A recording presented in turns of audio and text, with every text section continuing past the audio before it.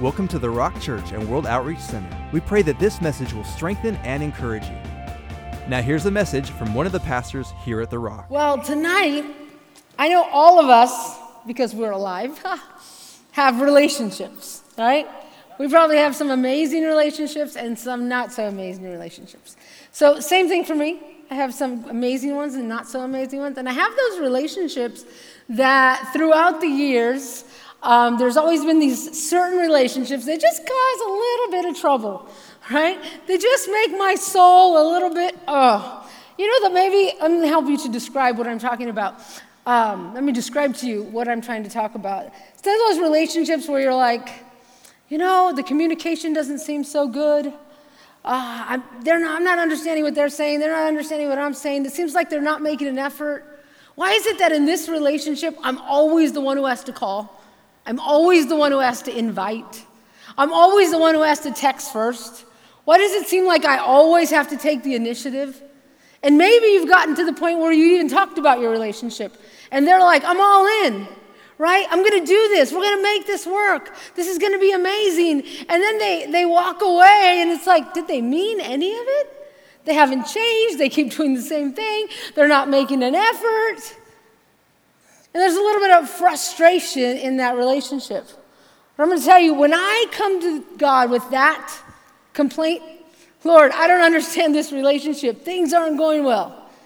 You know what the Holy Spirit whispered to me? Exactly. Exactly, Teresa. You're going to spend more time with me? Why do I always have to go first? When are you going to take the initiative? When are you going to invest more time? I'm right here. I'm waiting. I haven't moved. So as I suffer in the relationship in the flesh and feel that conflict, the Spirit of God uses that to draw me to Him, right? He uses that to show us that He's also in a relationship with us. He has also been given to us. I mean, didn't Jesus say it is better that I go so that the Holy Spirit could come and be with us, right? I mean, maybe you're here today and you're a new believer and you're not sure what is the Holy Spirit's job in my life, the Spirit of God that dwells within me. So let's just remember some of those things, right? If you want to review, you can write this down. Read John 14, 15, and 16.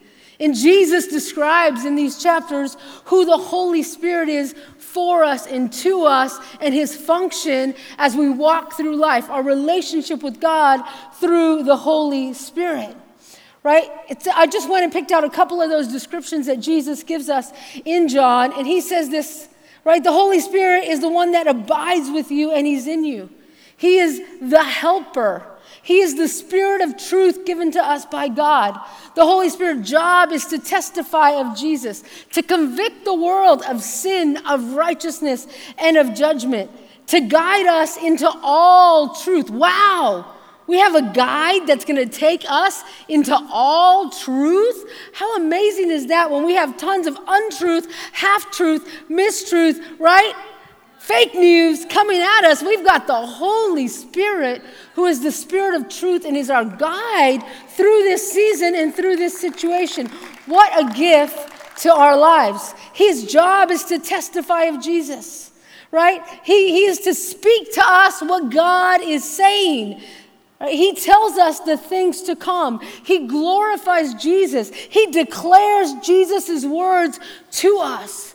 What a friend. What a companion, right? So truly, He has been given to us as our closest and most intimate friend. The one who will walk with us and direct us and guide us. What a gift the Father has given us. What a gift to give us someone to walk through life with. And that's what you and I have if you are a follower of Jesus Christ. You have the Holy Spirit of God, and He is in relationship with you. So my question tonight is, how is that relationship? Hopefully He's not the one on the other end going, you said you were going to dig in. You said you were going to spend time with me, right? Why don't you ever call? Why don't you ever text? I don't want to live in that kind of relationship with the gift the Father has given me of the Holy Spirit, because He is our connection to God. let's look at that in the scripture. 1 Corinthians 2, 10 and 12, and I have this up on the overhead. You have your Bible. Please open it there. It's good to see it with your own eyes. It says, "But God has revealed them to us through his Spirit. For the Spirit searches all things, yes, the deep things of God. For what man knows the things of a man except the spirit of man which is in him? Even so, no one knows the things of God except the Spirit of God. Now we have received not the spirit of the world, but the Spirit who is from God, that we might know the things that have been freely given to us by God." Amazing. The Spirit of God searches out the deep things of God, and then he takes them and he reveals them to us. He is our connection. Just like nobody knows what's happening on the inside of you except your spirit, in the same way, the Spirit's job is to reveal the heart of the Father to you and I. So you might ask yourself in certain situations in life, what is God's will? What is my purpose? What is my plan? What is the strategy? What is the new idea? Guess who knows? The Holy Spirit. And his job is to take what's in God's heart and reveal it to us, right? Maybe you're wondering, what are my next steps in a relationship or in a job or in my education, my finance, my marriage, my retirement, my children? We have the Holy Spirit who connects with the heart of the Father and reveals what's on God's heart and God's mind to us. He is our connection to the mind, will, and emotions of the Father. He is the empowerment of God for the believer. Right? The Holy Spirit is God's power in us to live out the life he's called us to.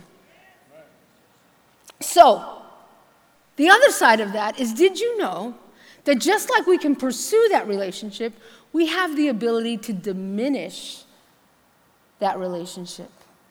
We have the ability to diminish our relationship with the Holy Spirit. And that's what I want to talk to you a little bit about tonight. Because God is speaking, God is moving, God is acting on our behalf and on our side. Yet we have the power to literally disconnect, to ignore and to shut out the God of the universe. Isn't that a crazy thought? But it's our choice. So I want to read to you this scripture. Tonight we're talking about don't grieve. Do not grieve him, the Holy Spirit, in our life. Ephesians 4:30 says this: "Do not grieve the Holy Spirit of God, by whom you were sealed for the day of redemption." So we have the ability, Paul is writing here, that we have the ability to grieve the Holy Spirit. Let's talk about that word just for a minute so that we're on the same page. So that when I say grieve, you know what I mean, and we're understanding as we go through this. Right? To grieve, it simply means to bring sorrow, to bring sadness. Right? Some of the translations actually say to make sad. Do not make the Holy Spirit sad. Do not bring sorrow to the Holy Spirit. And so we have the ability to do that in our life. Now, you might be thinking, wait a minute. God can be sad? I mean, first of all, that's a whole new idea for me, Pastor Teresa. God can be sad? Isn't he always happy? Well, that should set you free a little bit. You know why? Because you might feel an obligation to always be happy because you're a Christian. God didn't create you to be in an always happy mode, right? The joy of the Lord is your strength, yeah.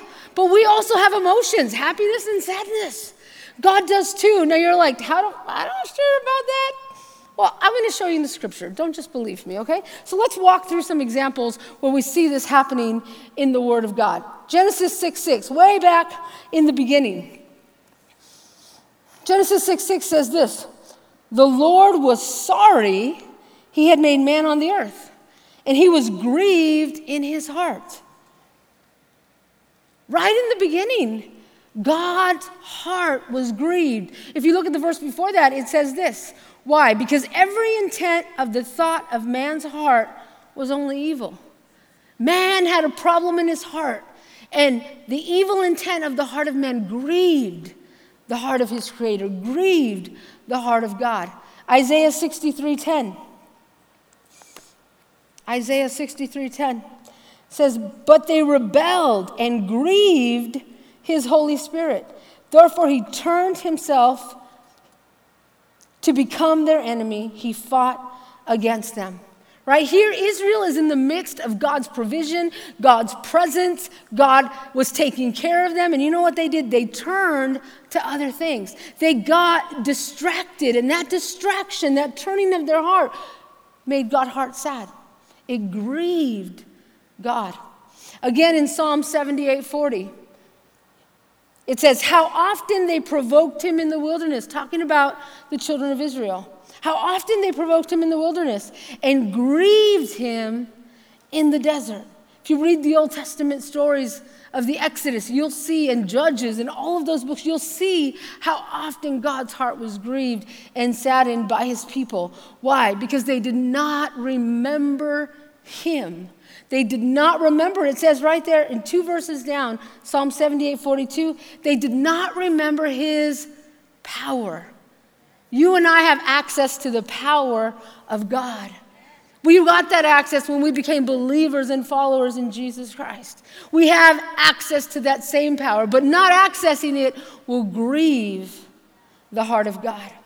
So yes, God has emotions. The Holy Spirit can be made sad by what you and I do.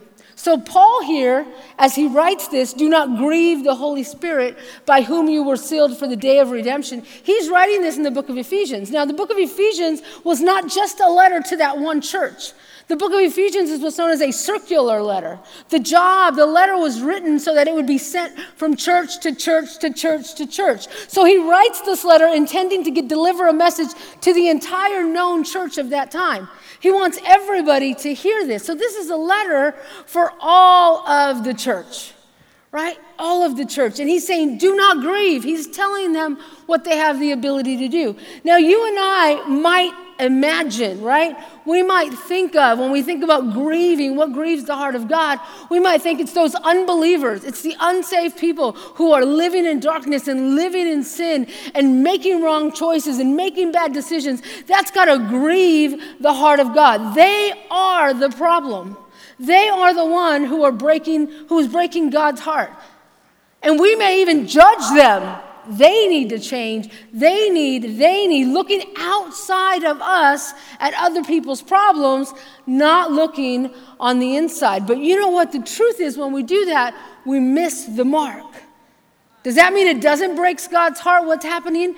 The sin in the world? Absolutely, it breaks God's heart. It breaks his heart that people live in darkness. It breaks his heart that people live in sin. And God will judge them. And you know the judgment that he wants to bring them is the judgment of Jesus. He wants to call them righteous. He wants to invite them into his family. He wants to draw them into that price that was paid by the blood of Jesus Christ. That is his desire for the world, not to judge their actions, but to draw them to the love of God. That is what it's. So sometimes we get that confused. We judge them and then we think we're okay.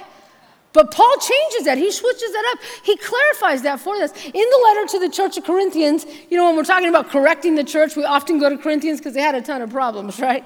They were the super messed up version of the church. So in 1 Corinthians 5:12, he says this. He writes to the church about their focus, about them looking and judging others. He says, for what have I? He was an apostle, and he says, even what have I to do with judging those who are outside? Do you not judge those who are inside? He's telling them, stop focusing on other people's sin. The real problem is what's happening when believers stop the power of God. Because when we walk in the power that we've been given, the outside world will see that and they'll be drawn in. That's our job, right? That's our job as saints of the Most High God. 2 Timothy 3:5 says it like this about us. Having a form of godliness. We're all in church tonight, right? A form of godliness. But the problem is when we deny its power, right? And it says here, from such people, turn away. Judgment must begin with the house of God. You and I as believers must first judge our own heart before we do anything else. It's our relationship with the Holy Spirit, which is the power of God released on the earth through us to a lost and dying world. His love is going to come through us to others. So it is possible for you and I to break that relationship, to deny the power. When I hear these things, when I read these things, my heart breaks. And you know what my heart says? Oh God, not I. Is it me, Lord? Open up and sincere with the Holy Spirit, not just assuming, oh yeah, I got it together. Right? He wants us to come so that he can do the work that he needs to do. So tonight as we go through some of these things that grieve the Holy Spirit, don't come at it with head knowledge. Oh yeah, that's information, that's interesting. But as we go through these things, ask the Spirit of God. Right now, he's actively moving in our midst. Is it me, Lord? Do I need to change? Do I need to repent? Have I gotten a little off track in an area of my life? Let's do that together. And let's listen to what God has to say to us. So right before this scripture about grieving the Holy Spirit, Paul writes in verse 29, "Let no unwholesome word proceed from your mouth, but only such a word as is good for edification." To edify means to build up. Okay, in case you didn't know, it means to build up. Right, as good for edification according to the need of the moment, so that it will give grace to those who hear. I just love that passage. Grace in our church, we've defined it two ways, right? God's sovereign divine ability to get the job done on our behalf when we can't do it. And also God's power in us to do what his truth demands of us. Wait a minute, do you mean my words can give people the grace that they need to walk how you have asked them to walk? Yes, absolutely. Our words can give grace. Why? Because words, God designed words with tremendous power.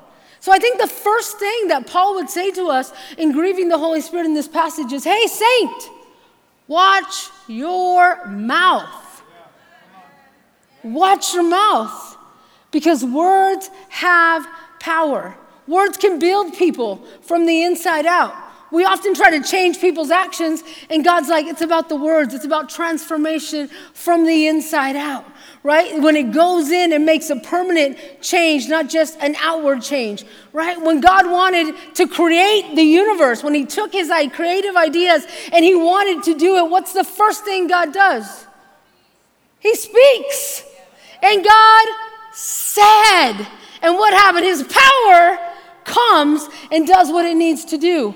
When you believed and you first followed Jesus, what did you do? You believed in your heart and you confessed with your mouth. Those words had the power to completely transform you and take you out of the kingdom of darkness into the kingdom of light. Words have power. Maybe you've heard it said when I was a kid, people used to say this, I don't know if they still do, sticks and stones may break my bones, but words will never hurt me. Lie. Well, the first, sticks and stones may break your bones, that part's true. But words will never hurt you? Absolutely that's a lie, because God has given us words to create. Words have power. You may have a word that somebody's spoken to you young, that you've actually had to struggle getting that thought out of your mind and out of your life. You've had to offer it to God a lot because you believed it so much. Your wounds on your body heal, your bruises heal, your cuts heal, your scraped knees heal, but in your soul, that word, because words have power. Right? And God created it that way. Proverbs 18:21 says this, the tongue can bring death or life. Those who love to talk will reap the consequences. Either way, words can give life and create that in our world, or death and create that in our world. So it is important that we watch our mouth.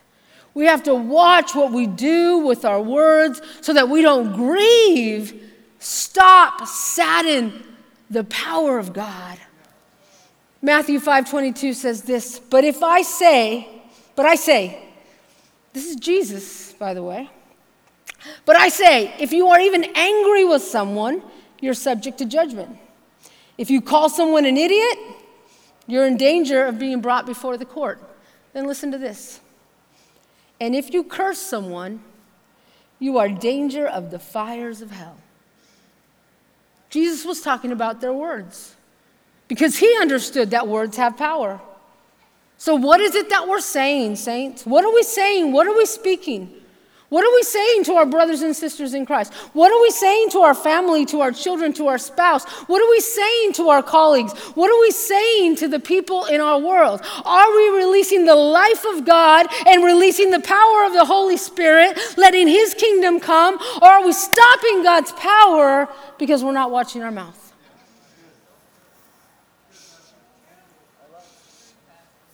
You know, there's a beautiful example of this as you go throughout the Bible. You ever notice that God is always changing people's names? Abram, Abraham. Sarai, Sarah.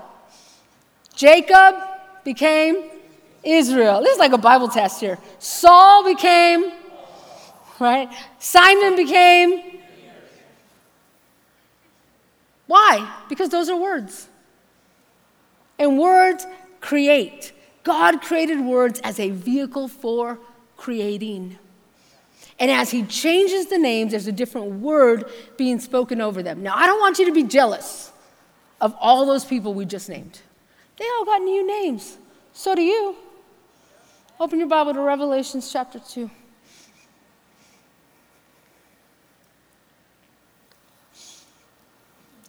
We're going to read verse 16 and 17 together, just so you're not jealous of all of them.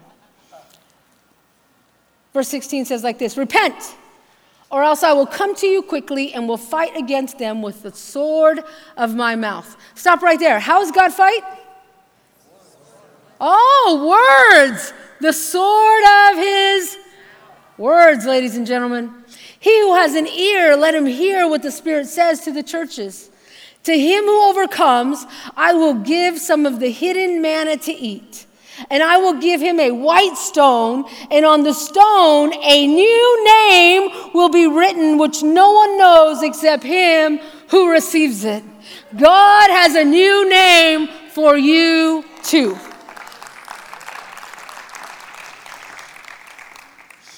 So how do we watch our mouth? We run our words through our best friend, through our gift, through the Holy Spirit who is with us always. He's there. He sensitized us.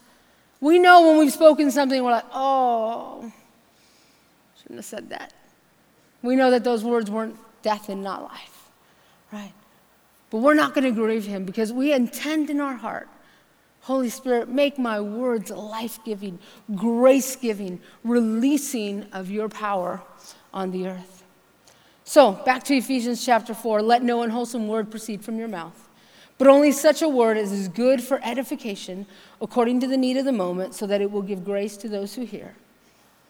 Do not grieve the Holy Spirit of God, by whom you were sealed for the day of redemption. So watching our mouth. The second thing Paul tells us is in the next verse, right there in verse 31. It says, let all bitterness and wrath and anger and clamor and slander be put away from you with all malice. Wait, bitterness, wrath, anger, clamor, slander. What do all of these things have in common? They all are heart issues. They come from our heart. All right? So the second thing I see here in terms of grieving the Holy Spirit is that you and I have to guard our heart. We have to guard our heart. Emotions are a gift from God to you. Now, if your emotions tend to go like this, you might feel like that's not a gift. But they really are. They are a gift of God to us. Why? Because they help us see where we can't see. It would be nice if we could just open our soul, fix all the broken pieces, and be done, right? Go on with life. But God didn't make it like that. And so he gave us emotions. Emotions reflect not what happened to us, but what's happening in us, right? What's happening in us tells us what's going on the inside. So they help us to see where we can't see. Now, the thing is, emotions are indicators. They're not dictators. They're like a car. You drive a car and it has a bunch of indicators. There's the gas indicator, right? There's the speed indicator. There's the blinkers, which are called your indicators, right? And they help us to know what's happening on the inside of the car where we can't see. It's the same thing with our emotions.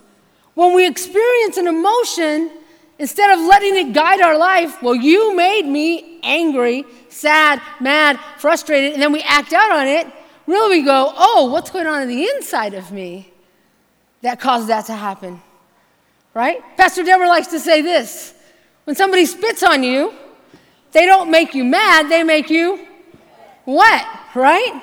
I mean, I had personally in my own life, I've been spit on in the face twice. In both situations, I was a young missionary telling people about Jesus, and they didn't want to hear, I guess. But they didn't make me mad.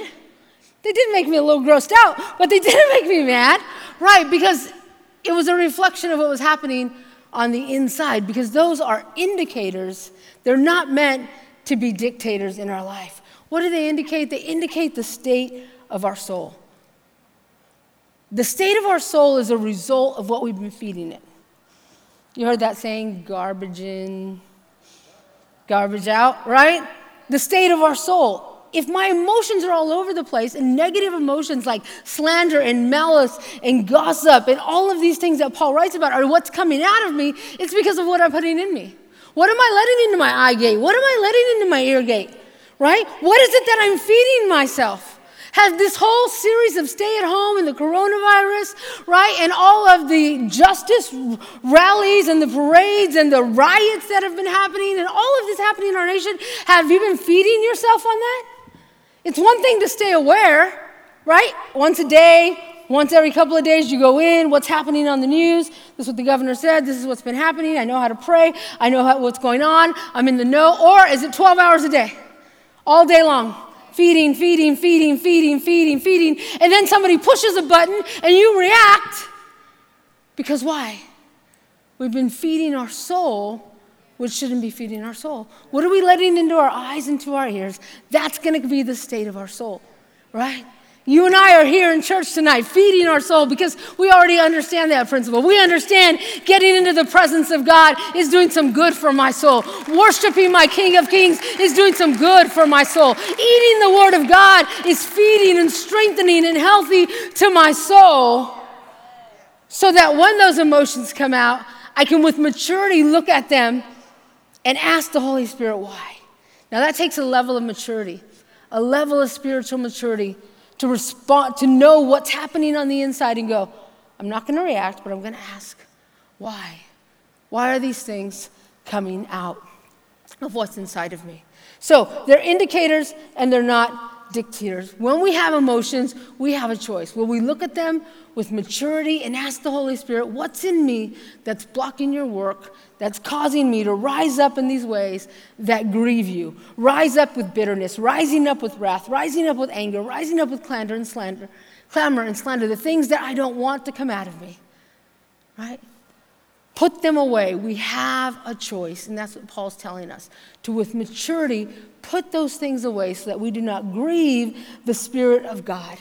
Because God has better for us, and His best is for us not to release what we're feeling, but to release His kingdom into our world. So verse 32, the next verse says it like this: be kind. Instead of all of those things, be kind to one another, tender-hearted, right? Forgiving each other just as God in Christ has forgiven you. So what's the antidote? What's the cure?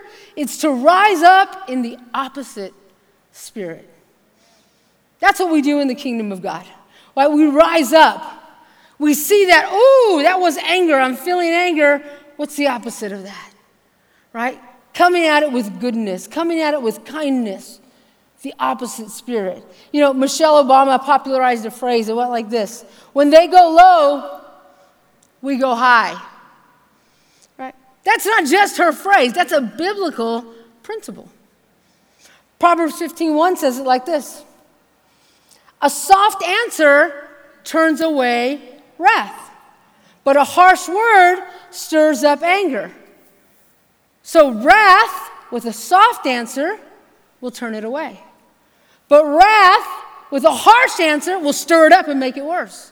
Right? We come at those emotions that are not pleasing to God with the opposite spirit. So it says, be kind to one another, tenderhearted. And then it says, forgiving one another, just as God in Christ has also forgiven you.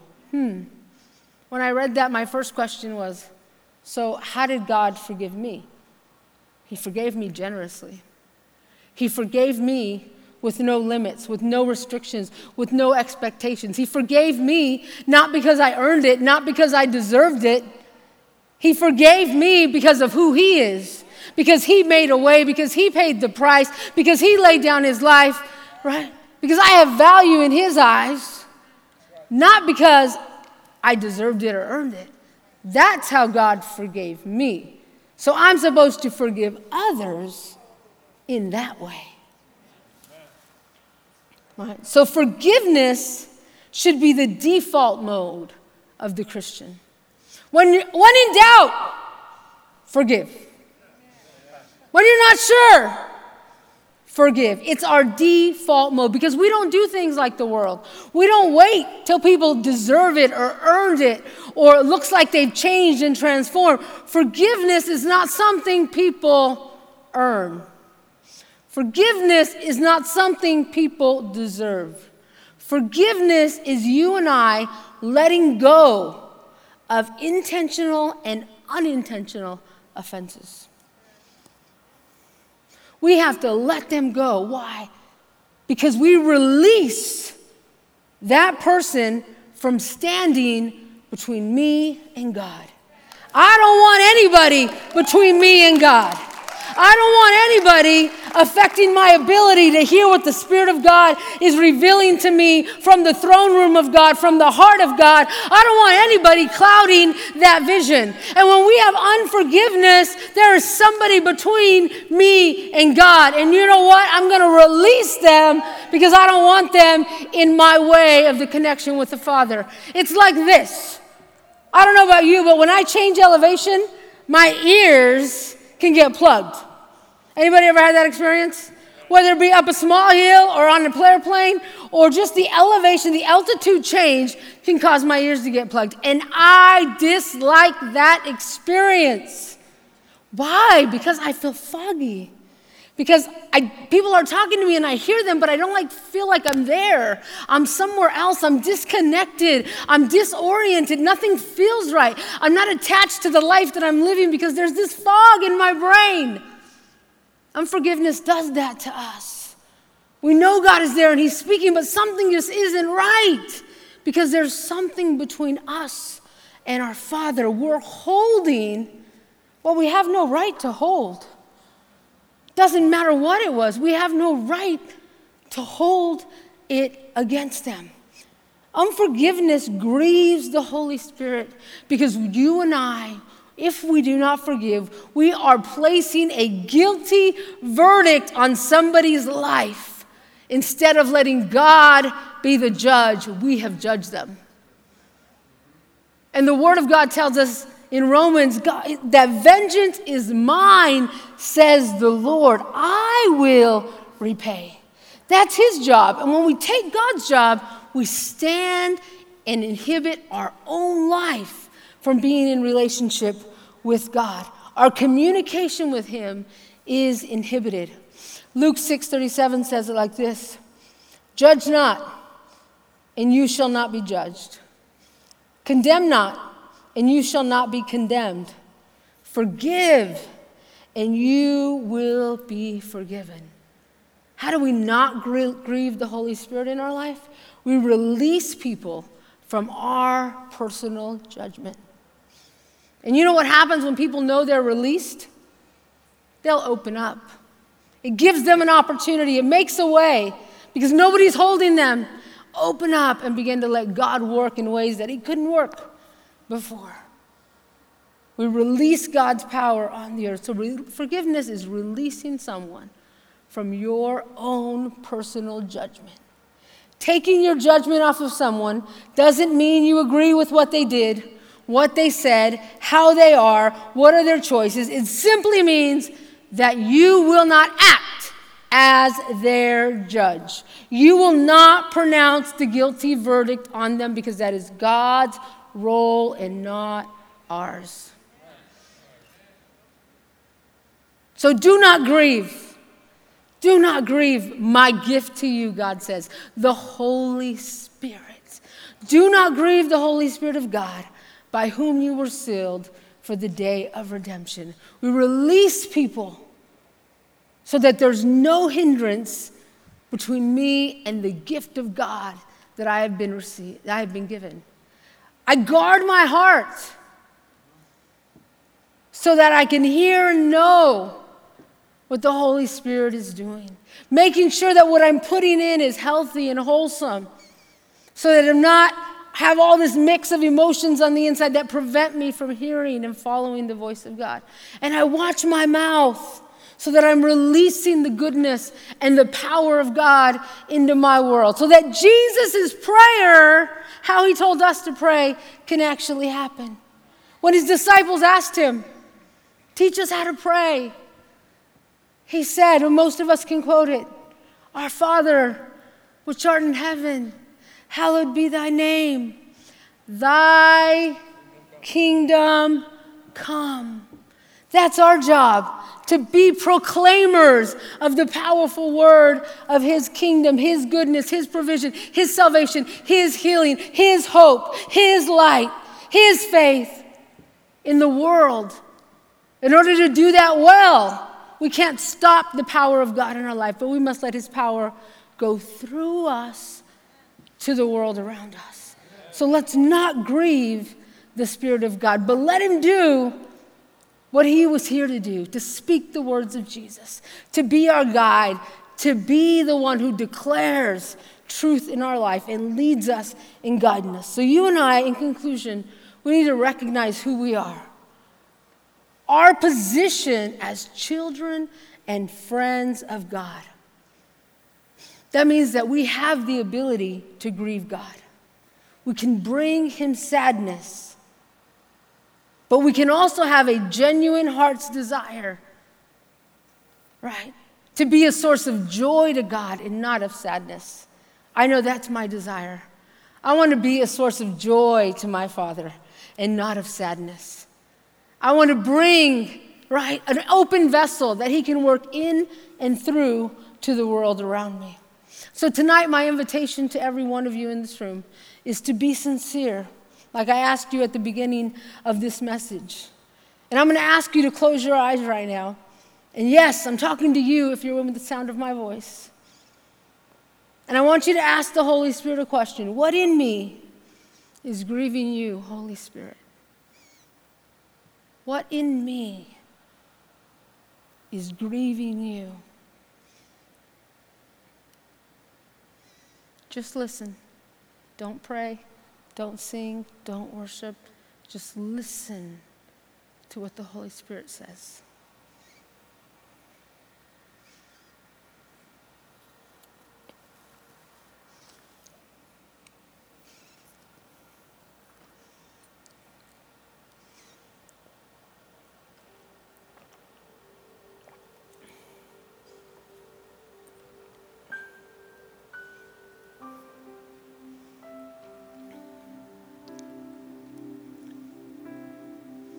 If he spoke something to you, is still speaking something to you, and you have your phone, you want to type it out on a note or a piece of paper, or you want to share it with the person next to you so that you don't forget and you're responsible with the word that he's revealed to me, that thing that he's revealed to you, then take a minute and do that now.